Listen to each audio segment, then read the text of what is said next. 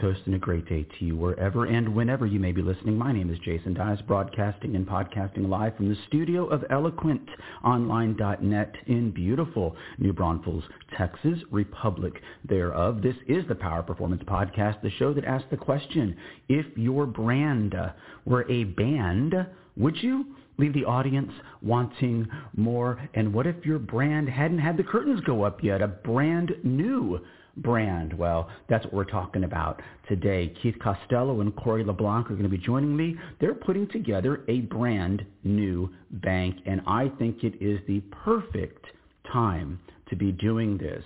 We've talked about it on the show several times before, but in case you haven't heard, I believe in something called the Strauss-Howe generational theory, and you may have heard it called different variations of different historical concepts. And you should know I'm not a financial person. I've had a career in banking, but I don't have a degree in economics or finance or accounting. I'm a historian. I love American history, and this Strauss-Howe theory only applies to a free market republic, so America. And so every 80 years or so, there is this cataclysmic shift in American history that changes things for the next foreseeable future. We have the American Revolution. 80 years later, we have the Civil War. 80 years later, we have World War II. And 80 years later, you guessed it, COVID-19. These moments of historical inflection that change in a compressed period of time life as we know it. People argue, are we going back to normal, the new normal, whatever you want to call it. At the fourth turning, this is the fourth time we've had four of these. This is the fourth turning, or the fourth turning. I believe it is going to usher in an era of time that favors the bold, because it always has. After the American Revolution, the people that were bold enough to go off into the Ohio River Valley and the places beyond the 13 colonies staked their claim to all of this land. After the Civil War, the Pacific Ocean was the goal. Let's go west as far as we can. After World War II, people left the cities and farms and moved into these things that we didn't even know what to call them, so we settled on suburbs. And after COVID-19, there is another there's a Freudian slip, mass migration of people. And in many cases, they are leaving cold northern states for the states of Texas, Tennessee, and Florida. Florida, to me, is the new, euphemistically speaking, gold rush state, the way California was many years ago, the way Texas still is in many ways to this day. But right now, all of the commerce and financial heft that is in many ways still located in New York City and in that New England corridor is starting to make its way down to a place where you can actually go golfing 12 months out of the year, where there is tremendous energy, where you have everything people could want. And of course, in that environment, Keith and Corey are starting a new bank with the lessons of COVID-19 built into them. And that's why I think it's such a fascinating time to talk about this. You'll hear me say in the interview, I believe, when you design this bank of the future, it's not going to have a 30-foot long marble counter for 20 tellers to work at. I've worked at a bank that had one of those. The banking brand that I bank with here in New Braunfels, you can still see remnants of that. Well, in this new imagined bank, the Locality Bank, Keith and Corey and their team are going to leverage the most important variable in business, and that is locality. Think about it. Regardless of generation, regardless of what industry you're in, regardless of where you live, if you need gas, groceries, clothing, where you go to church, where you go to school, it is very likely that those things happen within a 10-mile radius of where you wake up and where you go to bed at night. History hasn't changed that. World wars haven't changed that. COVID-19 isn't going to change that. But it is changing where people find their locality for their families and their businesses And COVID-19 taught a lot of people that there was a gap in the banking marketplace for small and medium-sized businesses. When you were a small and medium-sized business and went into Bank of America last year and said, hey, I need to apply for one of those PPP loans, the guy working at Bank of America said, I don't know what I'm doing here. I don't know how to do those. A lot of people found refuge at smaller community bank brands. And again, history is you can change with it or you can get changed by it. And so Keith and Corey and their team are changing with it with a new banking brand, and we're going to talk to them about it, and we're going to do it all right after this.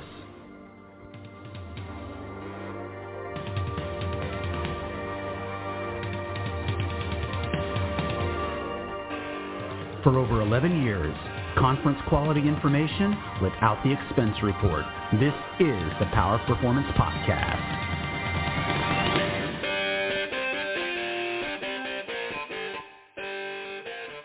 His name is Keith Costello. He's the Chief Executive Officer, and his name is Corey LeBlanc, the Chief Operating Officer. Hey, gentlemen, welcome to the show. Thank you. Glad to be here. Hey, thanks for having us. Hey, very good. We're excited.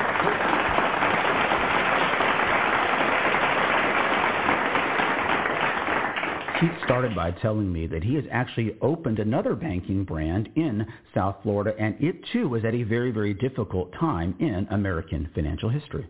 So let me just say, if I could, one thing, which is that I started another bank here in South Florida back in 2009. So this is the second time I'm doing this. Wow. We started that one and then sold it, and so that was another time of crisis. As you remember, 2009 was the Great Recession, and so this time is quite a bit like that.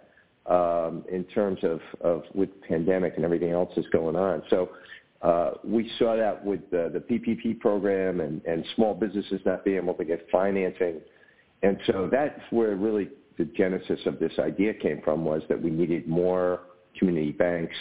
And then the other part of the idea is we needed more technology really than the usual community bank starts with. So that's our premise. And so when we have filed for FDIC insurance and we filed for a state bank charter in the state of Florida. So that process generally takes, if everything goes perfect, about 5 months to get the approval. So we filed on St. Patrick's Day because we thought that would be lucky. and I'm Irish too, so that sentimentally I thought that would be a good day. And so we're looking to open, hopefully, or at least get those approvals somewhere around August, September timeframe, and then be able to open up shortly after that. So if the luck of the Irish plays out, they will have those doors open and that ribbon cut by the end of 2021. Next, I asked Corey LeBlanc about the building itself, because they are going to have an office, but I said it's probably not going to have a 30-foot marble teller counter with the velvet rope lines. This is going to be digital first, correct? That's right. Yeah, no, so really no tellers. We're not going to have your traditional bank branch. We're going to have an office, but we're not going to have a branch where people come in and have to operate, in the physical sense. We're really going to try to bring the bank to them more so, right? Instead of having to make them come to us, and really more so getting that capital allocation to them at times that they need it the most, right? And help them manage cash flow and all of those things. And we felt that a digital-first approach, particularly in the environment we're dealing with right now, was much more ideal for the customer, much less the bank, right? But we also think there's tons of advantages for the bank as well in the way that we can grow and scale appropriately for the businesses that we support. As I've said many times on this show, the interview that you hear is a small portion of the overall conversation. But I want to stop here for a second and say there's something very charming that I find about the sounds you hear in the background. We've got two gentlemen, one in Louisiana, one in Florida. Their PR person is listening in, and you can just tell by the activity in the background they're doing things. They're not just sitting there looking at their social media feed. They're busy working and living. I don't know. I found that very, very charming. Next, I asked Keith about what we went through last year with the PPP and all that stuff. I'm convinced that without community banks figuring out that SBA program, this entire economy may have collapsed. And I asked him if he agreed with that. I definitely agree with that. I mean, we saw that that here dramatically, and when we looked at what one of the reasons for this, as we studied the market here, and it's probably the same throughout the country, we found that over the last 5 years, so Broward County, Florida, is about 2 million people, and that's where Fort Lauderdale is located. So we went from having 11 community banks with $11 billion in assets in 2015 down to just 2 banks with about $600 million of assets. So that's like if you look at the asset size, that's a 94% decrease. And so a lot of the reasons we were seeing that small businesses were having a hard time with this PPP program was that they were not able to get the attention of the larger banks. The larger banks are really focused on the larger customers. And traditionally, community banks have always taken care of the small local businesses. So that's what we saw. And then the other part was, as Corey was saying, was the technology wasn't there. So the community banks were digging in, trying to get these things done, but they were working 24/7, using paperwork, doing it by hand, the old-fashioned way. And they were killing themselves, but they were taking care of the customers, but it wasn't efficient.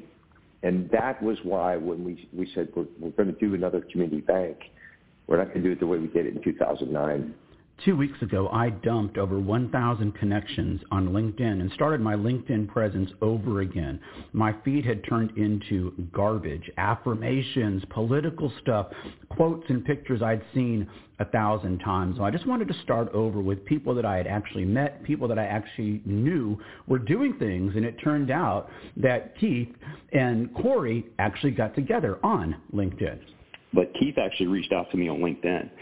So shout out to LinkedIn and a good marketing employee there. It actually works, right? So he reached out and sent me a message and said, hey, I'd love to talk to you about this idea of creating a digital-first community bank focused on small and medium-sized business. And I know that I'd been on a couple podcasts and different interviews and conversations around the value of the small business market to the economies or the local economies specifically, and how community banks were playing an instrumental role there.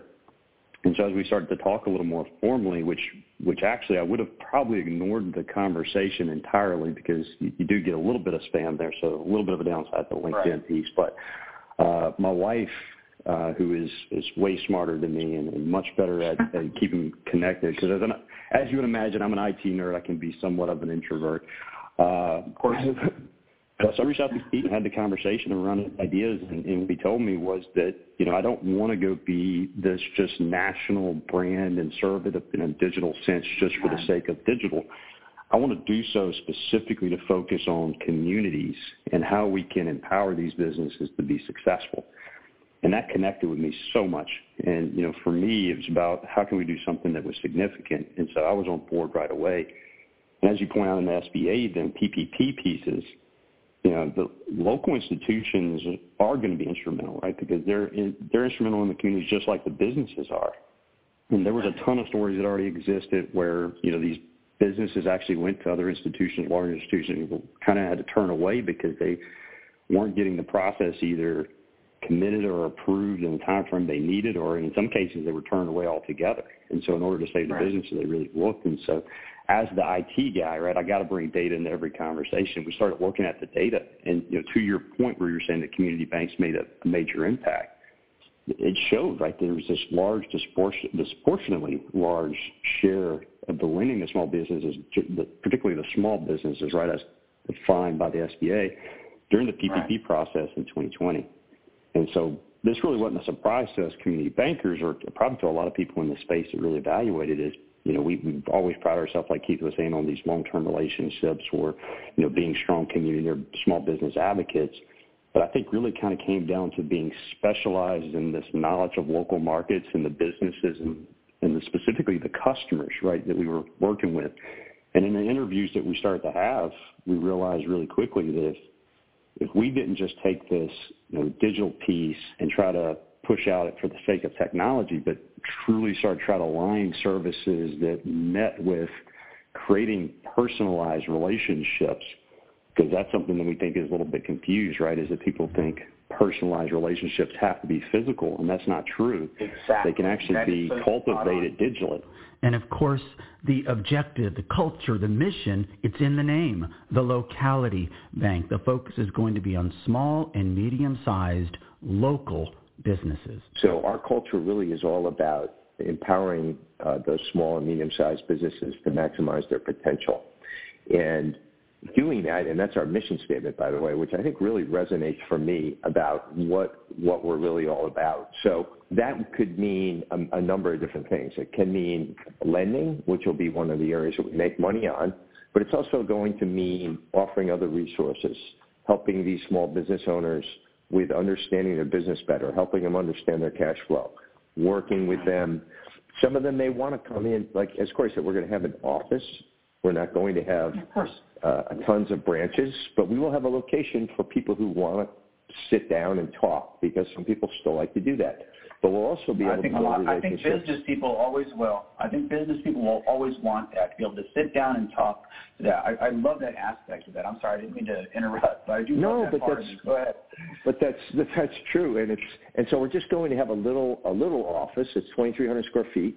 But right across the street is like one of the coolest restaurants in Fort Lauderdale. So it's like if people, we're not going to build like a big, conference rooms and everything. If you ever invite one of your friends who hosted a podcast with you to Florida, please keep me in mind. It does sound wonderful. You have an open invitation, Jason. So anytime you want to come. And of course, this next part will sound a bit partisan depending on where you fall on that spectrum. But you will recall when Florida basically said, hey, we're reopening this state when many other states were still shut down, locked down, like Michigan, which is experiencing the worst of the pandemic. Still, everyone said, oh no, Florida's going to destroy itself. And it did not trust the science, people, and people are pouring into the state of Florida. That trend started before COVID-19, but it is really going on in earnest now. There's something happening down in Florida, isn't there, Corey? No, absolutely. We're seeing that, in Florida and a few other places. People are starting, especially as things are starting to get to more of this, work from home. People aren't necessarily tied to specific cities or jobs like they were before. We're definitely seeing an influx, and there's also some good data that shows that with that is going to come, somewhat of another flood or potentially this emergence of new business opportunities for people to come in and start to create business. And we are excited about being a part of that journey with them. And I know Keith has been in, so I'm a Louisiana guy. I'm actually still in North Louisiana, but Keith has been in South Florida for a long time and working in banking. And I know he can speak to it really, really well. Yeah, there's a lot of people coming here. There's a lot going on, particularly in the technology sector. You're seeing a lot of tech companies relocate. Miami's really exciting. Miami's only, for people who don't know on your podcast, Miami's very close to Fort Lauderdale, like 30 miles away. So the South Florida area is almost like a region between Palm Beach, Fort Lauderdale, and Miami as a very kind of close region, and there's a lot of interconnecting businesses. So the whole area, and those will be our secondary areas as well that we'll serve. So the whole area is really getting a lot of momentum as people, particularly out of New York, but we're also getting some from California. Pete Thiel of the PayPal Mafia just moved to an office to South Beach. Others are doing so. Hedge fund managers moving to Miami. So there's just a lot going on. And in the small business, really, we're not trying to bank hedge funds or Pete Thiel, but there'll be going to be a lot of the ancillary growth among the small, medium-sized local businesses, which are really our targeted audience. Well, folks, the mission of this brand, it's in the name, the Locality Bank, and both Keith and Corey have a really solid handle on why it's so important to have access to local, community-based financial assets and decisions and capital. And I'm looking forward to tracking the progress of the Locality Bank. And I thank Keith and Corey for joining us on the Power Performance Podcast. Thanks, Jason. Appreciate it. Great job. Great job. Just great job. That's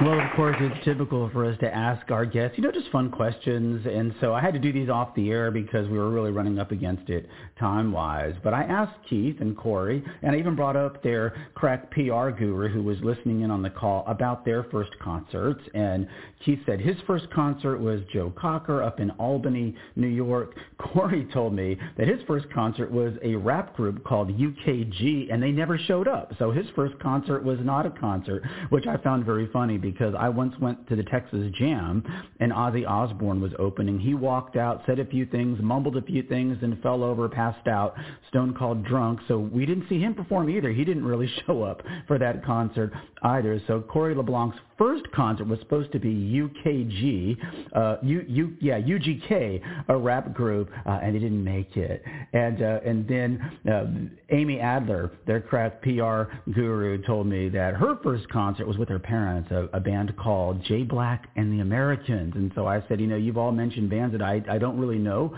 But Keith also told me about the last concert that he went to, and finally, it was a band that I had absolutely heard of. So that was the Rolling Stones in Miami.